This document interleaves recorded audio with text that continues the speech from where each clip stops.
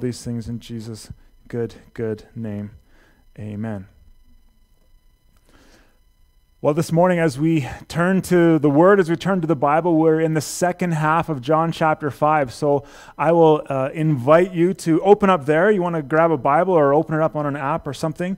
It's a longer passage this morning, which means not all of the words will wind up on the screen below me or beside me or around me. So you may want to have the text in front of you to follow along and circle some things, highlight some things, and make some notes in the margins, that sort of idea.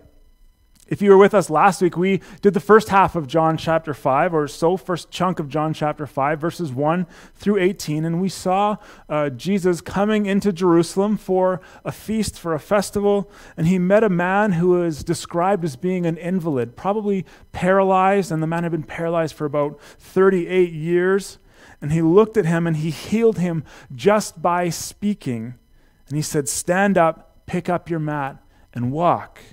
We read that in verse 11. And after 38 years, the man did exactly that. There was no rehab, there was no physio appointments, there were no braces or walker or cane. Complete healing in an instant. We're then told that Jesus did this on the Sabbath, and that Jesus tended to do things like this on the Sabbath, and that made the religious establishment angry. They came to Jesus, and verse 16 tells us they began to persecute him.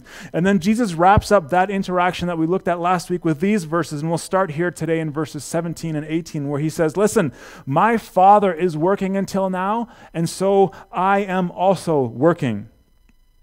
And John gives us this sort of editorial note for verse 18 and says, that's why the Jews were seeking to kill him. Not only was he breaking the Sabbath, but he was calling God his own Father, making himself equal with God.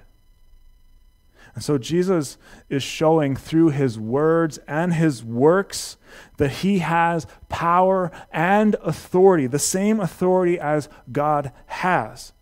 And so the rest of this chapter, John is going to explain these things, and Jesus it's kind of a long dialogue of his, and he's going to explain to us as he responds to this Jewish outrage. He's going to say why he has the authority, and then he's going to give us proofs for his authority. And so that's the big idea for this morning, that Jesus' authority comes from his deity, that Jesus is actually God, and here's the proof. So let's jump in. I'll start reading for us again at verse 18. I'll read through verse 29. Again, John starts this little section with the editorial note. This is why the Jews were seeking to kill him. Because not only was he breaking the Sabbath, but he was calling God his own Father, making himself equal with God. And so Jesus said to them, "Truly I say to you, the Son can do nothing of his own accord, but only what he sees the Father doing. For whatever the Father does, that the Son does likewise. For the Father loves the Son and shows him all that he himself is doing. And greater works than these he will show you, so that you may marvel. For as the Father raises the dead and gives them life, so also the Son will give life to whom he will. For the Father judges no one, but has given all judgment to the Son, that all may honor the Son just as they honor the Father. Whoever does not honor the Son does not honor the Father who sent him. Truly, truly, I say to you, whoever hears my word and believes him who sent me has eternal life. He does not come into judgment, but has passed from death to life. Truly, truly, I say to you, an hour is coming and is now here when the dead will hear the voice of the Son of God, and those who hear will live. For as the Father has life in himself, so he has granted the Son also to have life in himself. And he has given him authority to execute judgment because he is the Son of Man. Do not marvel at this, for an hour is coming when all who are in the tombs will hear his voice and come out. Those who have done good to the resurrection of life, and those who have done evil to the resurrection of judgment." These verses started with the religious leaders wanting to kill Jesus because he said, "I am God." There's a ton in that passage, and we're going to try and hit most of the high points there. But the religious leaders, they got their response to Jesus wrong. but they absolutely understood what Jesus was saying. They heard what Jesus said and said, we need to get rid of this guy. They wanted to kill him for his blasphemy, for making himself equal with God. So their response was wrong, but they absolutely knew what Jesus was saying. Something that's come up in recent years and maybe decades with respect to people criticizing the Bible, criticizing Christianity. Skeptics have said that, Jesus never actually claimed to be God. And maybe if we read the text, we don't actually see Jesus in his own words saying, I am God, or however directly you want him to say that, to say, no, Jesus did think he was God. But passages like this directly refute that claim. Sure, maybe Jesus didn't say it in clear English like we'd like it to say, but obviously he stirred up the Jews, the religious leaders, enough that they understood him to say, I am God. And he got himself killed for it. And so in the verses we just read, we see Jesus demonstrate for us his authority and his deity, that he was God, in at least three ways. First, he describes for us that Jesus can do what only God can do. Again, the section starts with Jesus saying that he only does what he sees the Father doing. I like how one commentator sort of took that and unpacked it in a little bit more modern language. He says this: Jesus isn't some trust fund kid trying to distance himself from his Father. He's not the black sheep trying to go off and make a name for himself. He's not the type A firstborn trying to outdo his dad and make it on his own. No, Jesus is perfectly in sync with the Father. He's not some second God coming to steal the worship and adoration that belongs only to God. He is the true God, and he and the Father are one. What that means is to worship God is to worship Jesus, and to worship Jesus is to worship God. Jesus demonstrates this by pointing out some of the things in the passage we read that only God can do. He talks about giving life in verse 21. He talks about judging humankind in verse 22. He talks about raising the dead to life. And ultimately, as we're going to see through the rest of the gospel, he will himself raise from the dead. I love how Jesus says in this passage, I'm going to do these things and you will be amazed. You will continue to marvel at them. But you're not just going to marvel at them, and I'm not just doing them because they're really cool tricks, but they will leave you with only two choices: to either follow me as God or to continue to wallow in your own religion. There's a bit of a second consequence here as well if Jesus can do what only God can do.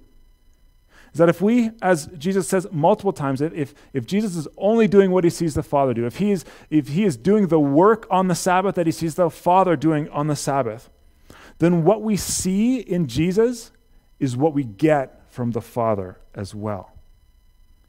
Now, there are plenty of reasons why people may have a negative reaction to us describing God as Father. Many of them are worthwhile reasons.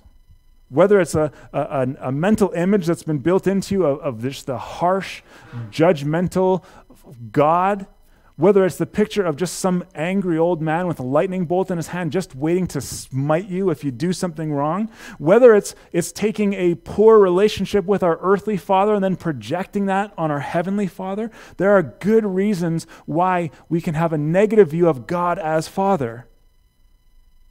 But generally, our view of Jesus is much better. It's much more positive. Maybe not great, but it is much more positive. And so I think we need to key on this and remember this. Jesus actually reveals the Father. What we see in Jesus, the way he treats people, the way he acts, the way he gets upset about certain things, and the way he gives so much grace to other people and other things, that is perfectly reflecting the Father to us. In not so long, in John chapter 14, Jesus will say, if anyone has seen me, they have seen the Father. And so this passage, among others as well, it's a revelation passage in that God is being revealed to us in Jesus. So the first thing, Jesus does what only God can do. The second way Jesus reveals his authority and his deity to us is that he receives and accepts for himself the honor that only God deserves. Let me show you what I mean here. Let's compare two passages. The first is from Isaiah 48. This is God speaking. And God says, for my own sake I will do it. For how should my name be profaned? My glory, my honor, I will not give to another. See, God is jealous in a good way, not in the envious bad way, but God is jealous and protective of his own name. God deserves honor and glory, and his name deserves honor and glory, and so he is jealous and protective of that and says, this is proper. It's not like God just needs us to honor him, so we pump up his tires and give him a pat on the back. He's not some like me that needs to be encouraged to keep things going well or whatever, right? God is jealous in the right, good way for his name. And so he will not share the glory and honor that is rightly due to him with anyone else. But look again at verse 23. Jesus says that I'm going to do these things so that you may honor the Son just as you honor the Father.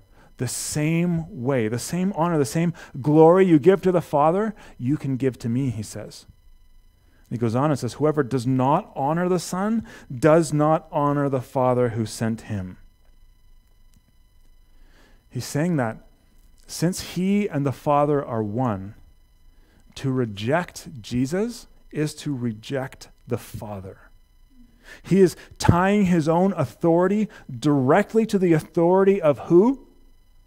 God himself. Imagine the picture here. The Jewish leaders, the religious leaders, they're upset.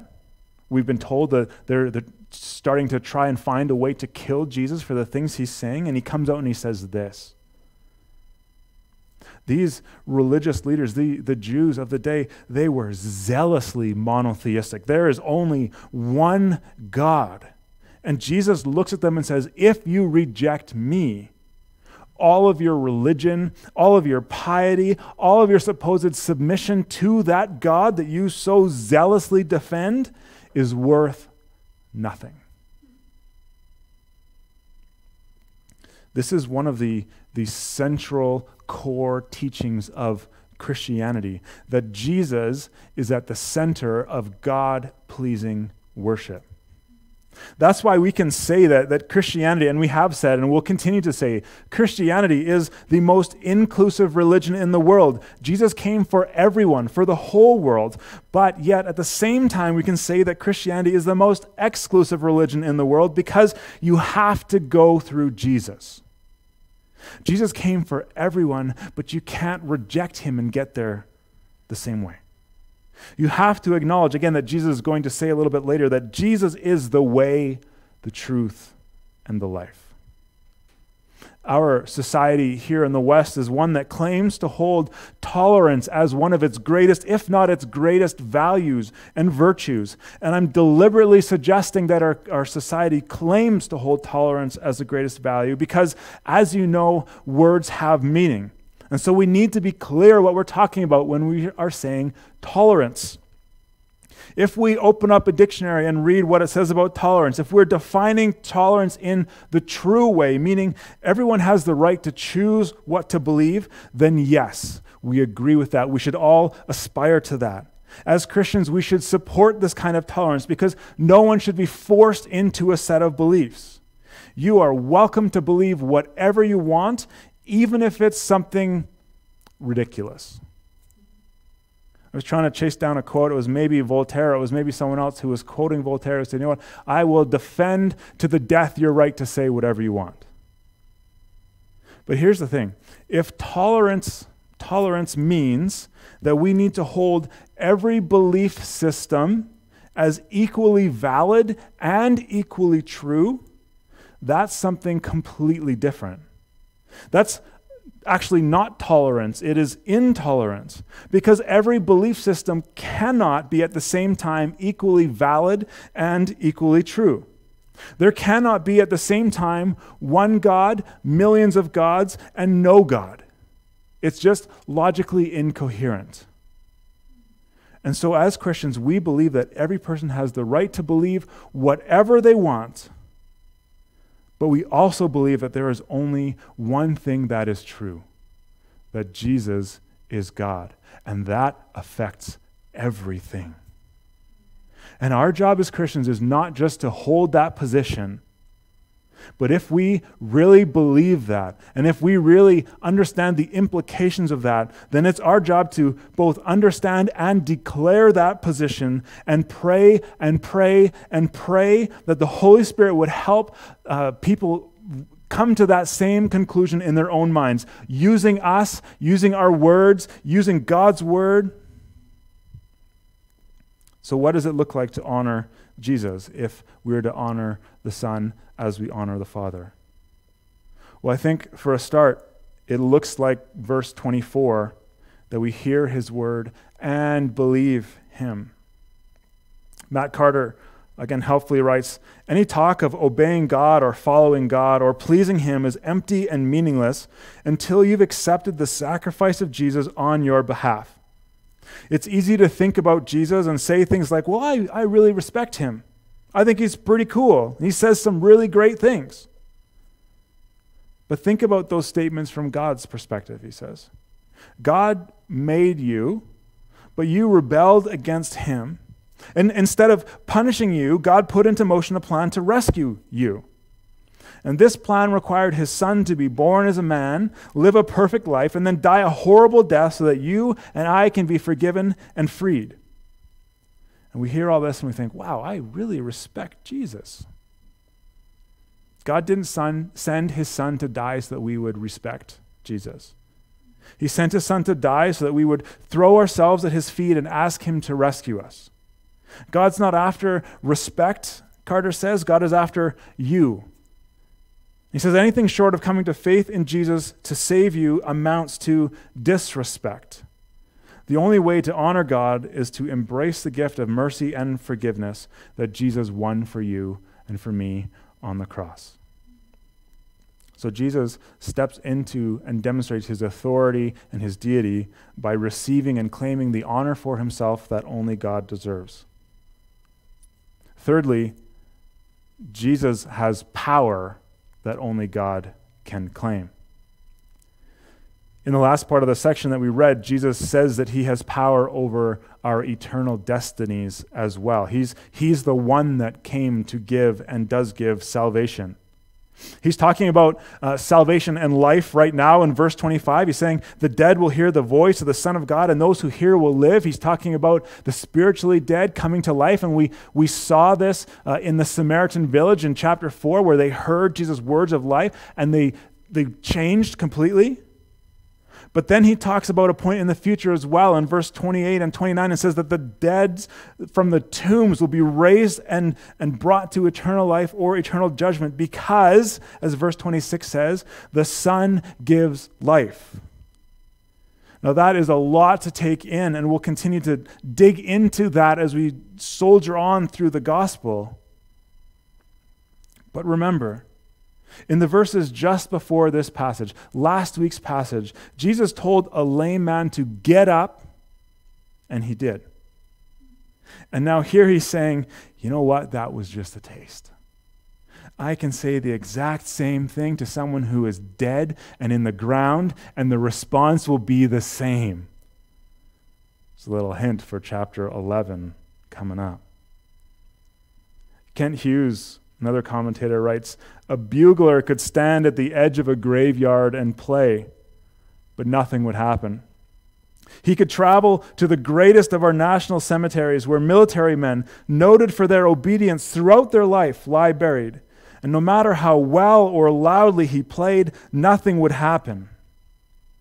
He says those dead men need a far greater authority to bring them to life, and that authority is the voice of Jesus Christ. Verse 27 gives us one last reminder here of Jesus' authority as he describes himself as the Son of Man. Now again, remember who Jesus is talking to here. The religious leaders, when they heard him say the Son of Man, they would have known exactly what he was talking about. They would have instantly thought back to Daniel chapter 7, where Daniel has this vision of one like a son of man coming on the clouds of heaven. Daniel 7 verse 13. And Jesus is taking this title onto himself. He's saying, Daniel talked about me. Daniel saw me coming. I am that Son of Man. I'm the one that's been given a dominion and glory and a kingdom. I'm the one who will be served by all people and nations and languages. I'm the one who is ushering in a kingdom that's everlasting, that will never pass away and never be destroyed. The story of the Gospels is that this king has come. And the ultimate question for us, for them, that we have to ask and wrestle with is, will we obey? Will you and I submit to Jesus' authority? Will we seek to bring every area of our lives under his authority and not just the ones that are convenient for us? Will we allow Jesus' teaching, his work, and his authority affect how we talk to our spouses, how we discipline our kids, how we think about things like work and hobbies and sex and money and time and criticism and inconvenience and suffering and everything else? As Christians, we confess or we pledge our allegiance to Jesus as Lord. And that means we are committed to striving and trying and working at bringing every area of our lives under his authority. See, Jesus does what only God can do. Jesus receives honor that only God deserves. And Jesus has power that only God can claim. Now, if Jesus was just kind of some guy walking around and saying these things, would it be wise for us to drop everything and submit to him? Maybe not. But if Jesus is God and he can back up these claims, then we can't spend too much time or attention digging into all the implications of that. C.S. Lewis, back in the day, was writing to a friend who had rejected Jesus and walked away from the church. And he said this: if Jesus was not God, who or what was he? The doctrine or the understanding of Christ's divinity seems to me to not be something stuck on. It's not something that the church added later on, but it's something that peeps out at every point of the New Testament. And so if you want to get rid of that, you have to unravel the whole web.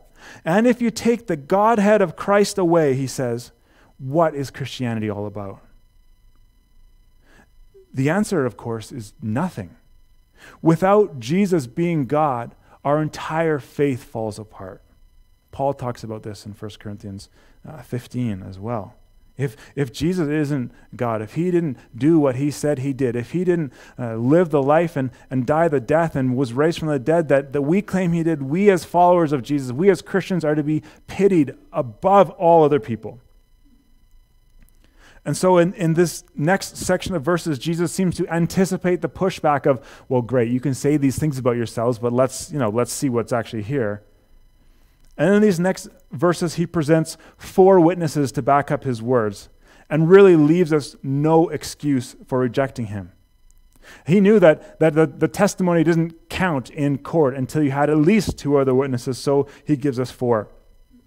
As we keep reading in verse 30 and 31, we see that Jesus reminds us one more time that he's just doing the work he saw the Father do. He's kind of sending us back to verse 17. And then he, as I've said, he reminds the listeners that in order for something to be true, it must be validated by the testimony of other witnesses. So here's Jesus' witness list. First, John the Baptist, verses 33 to 35. Jesus says, you, talking to the religious leaders, you sent to John, and he has borne witness to the truth. That's key for us. It's not that the testimony that I receive, he's saying, I don't need man's witness, but I say these things so that you might be saved, that you might recognize who he was and what he said. And Jesus says of John, he was a burning and shining lamp, and you were willing to rejoice for a while in his light. Now, we as readers were introduced to John back in chapter 1, John the Baptist in chapter 1. And here's the witness that John the Baptist gave, what he spoke of Jesus. Back in chapter 1, verse 32. He said, I saw the Spirit descend from heaven like a dove, and it remained on Jesus. He said, I myself did not know him, but he who sent me to baptize with water said, he on whom you see the Spirit descend and remain, this is he who baptizes with the Holy Spirit. And so John says, I have seen and I've borne witness that Jesus is the Son of God. John was convinced Jesus was the Messiah, and he told people about it. Now, in the early stages of John's ministry, the religious leaders liked this message that the long-awaited messianic age was about to start, that the Messiah was coming, and Jesus points to this to them. Right? In verse 33, he says, you sent messengers to go see John, to check him out. In verse 35, you rejoiced in this light he was bringing for a little while. They liked the message, but when they saw Jesus, their opinions changed. They didn't like that message quite so much. They expected the war horse to come and overthrow Rome and make Israel great again. But instead, they saw Jesus overthrowing tables in the temple and pointing out their hypocrisy. Jesus describes John as a lamp, which gives us today as well some practical implications. Like a lamp, you and I too, we need to be lit or ignited. We don't do a whole lot of camping in our family, but we've got one of those Coleman lamps, the ones that they've got the little baskets on, and you screw the propane tank on the bottom. And then you turn the gas on, you can hear it hiss, so you know something's happening, and then you got to stick a match up there or a lighter, and there's something, and poof, it lights. We need that ourselves as well. We need God to ignite our witness. We need to continue to pray and ask him to explode the light in us so that our light would go out and our witness would go out. The other implication of John as the lamp or John as a light is that what does a lamp do? It lights the way, it points the way, it guides. It's not the destination though, and it's not the center of attention. See, our job, much like John's, is to make much of Jesus, not of ourselves. And John, as well, as a good witness, like a lamp, like a candle, he starts to dim. He burns out and he moves out of the way for Jesus. Witness number 1 was John the Baptist. The second witness that Jesus calls is actually his own works in verse 36. If the religious leaders were going to change their minds about what John had said, what about the works, the things that they were seeing Jesus do? Now we know, as we've read through the text here, back in chapter 3, we know that Nicodemus, one of the teachers of the law, maybe one of the greatest teachers in Jerusalem, came to Jesus at least partly motivated by the works Jesus was doing. John 3, verse 2, we read that the man came to Jesus, Nicodemus came to Jesus by night and said to him, Rabbi, we know that you're a teacher come from God. They're trying to piece together who he is and what this all means. And he says, look at this. For no one can do these signs that you do unless God is with him. Something's not right here, Jesus. This is outside of what I'm understanding. These signs are something. The things that Jesus was doing, even what we just saw him do in the last section, the beginning of this chapter, they cannot be explained by natural causes. Something supernatural or more than natural, beyond natural, is going on here. And we're going to see this again for the next few weeks as well. A bit later, even in chapter 7, the crowds understand that when the Messiah comes, when this promised one comes, he will do amazing things. He will testify to himself. He will justify himself by the signs and the miracles he do. And they ask this, when the Christ appears, will he do more signs than this Jesus has done? You've probably heard the saying, if it walks like a duck and quacks like a duck, it must be a duck. That's what they're saying here in this verse, with as much honor and respect to Jesus, using a duck metaphor as I can give. See, no natural human can do the things that Jesus was doing. Jesus is the Messiah. He is God. And as we've seen and as we will continue to see, Jesus is really deliberate in the things that he does. He's not just performing party tricks like turning water into wine just to have a better party, but he's using these miracles and these signs to show that the old religion, the water in those purification jugs, it's finished. And something new and something so much better is here. Jesus isn't just motivated by helping people and making them physically whole like he did in the beginning of this chapter, but he is using these miracles as signposts pointing to who he is and what he's ultimately come for. And that's our spiritual care. That's for rescuing us from the kingdom of darkness and bringing us into the kingdom of light. And so our first two witnesses, John's words, Jesus' works. Witness number 3 is Scripture itself. Jump down to verse 39, where Jesus says to the religious leaders, "You search the Scriptures because you think that in them you have eternal life, but it's them that bear witness about me." Jesus is almost encouraging here to them. He acknowledges their devotion to Scripture, their devotion to the Old Testament, that they're diligently searching for this one that God has promised, but they missed that it's actually Jesus. I love how, again, Matt Carter points out that the whole Old Testament can be boiled down into 2 themes. The first is that humankind is hopelessly rebellious and unable to save ourselves. He says, think about our heroes from the Old Testament. Noah, after the flood, after things had landed, he landed the ark, he got out, they made a meal, he got drunk and got naked. Abraham, the father of the Jews, didn't trust God enough to wait for a son with Sarah. Moses was called to lead the people out of Egypt. And remember how he responded when God said, "I've got this great work for you to do. You've been tested in the desert for 40 years. It's time for you to step back in." And he says, "I'm not a very good speaker. You can't send me." And then God relents, concedes, gives them Aaron to go, and they lead the people out of Egypt, seeing all the things.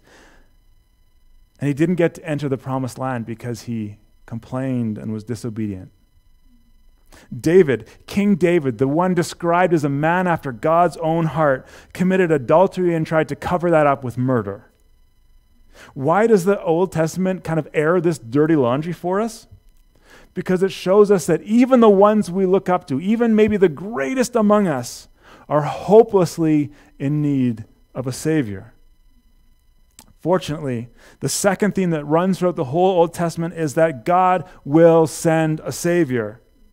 He is going to send the promised one. Genesis 3:15, we start reading about this. He's going to send the Lion of Judah, the Son of Man, the suffering servant, the Passover lamb, and the Messiah. The whole weight of the Old Testament points to Jesus.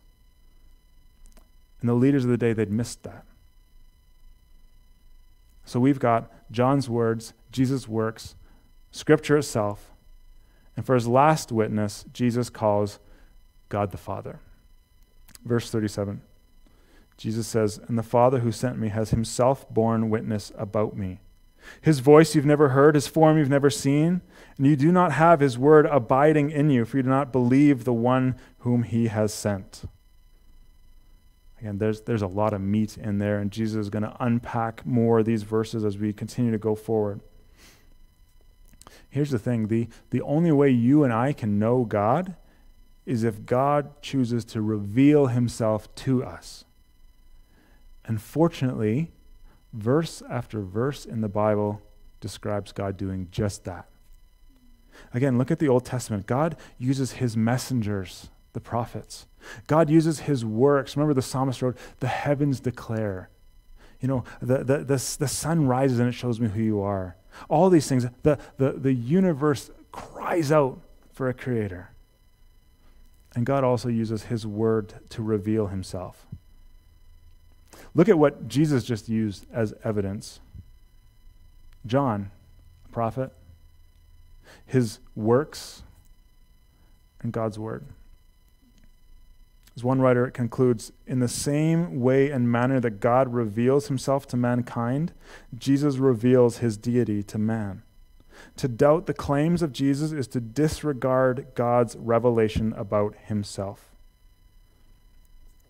Just like the leaders, the religious leaders in Jesus' day, you and I are separated from God by our sin, by our rebellion, by our wanting to live under our own authority instead of his. If we deny that Jesus is God, then we are effectively setting ourselves up as little gods who are greater than that one true God. And that's a big, big problem. Because here's where you and I are left if Jesus is not God. Then he couldn't have come and paid the penalty for sin.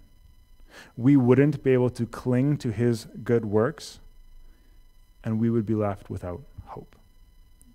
This isn't a small question. Life and eternity are at stake here. And Jesus is God and is our foundation and our hope. Let me pray. Jesus, I pray that you would continue to reveal yourself to us. I pray that you would ignite in us a passion to know you more, to aim for that abiding relationship that you'll come and talk more about in the coming verses and weeks and chapters that we're going to look through here. I pray that you would guard us from falling into indifference or apathy when it comes to our relationship with you or our understanding of your deity. Help us to know you. I pray that you would show in our lives, in each of our lives, the distractions that are pulling us away from you. Help us to deal with those and help us to know you more. And we pray all these things in Jesus' good name. Amen. Arnie's going to lead us in a couple of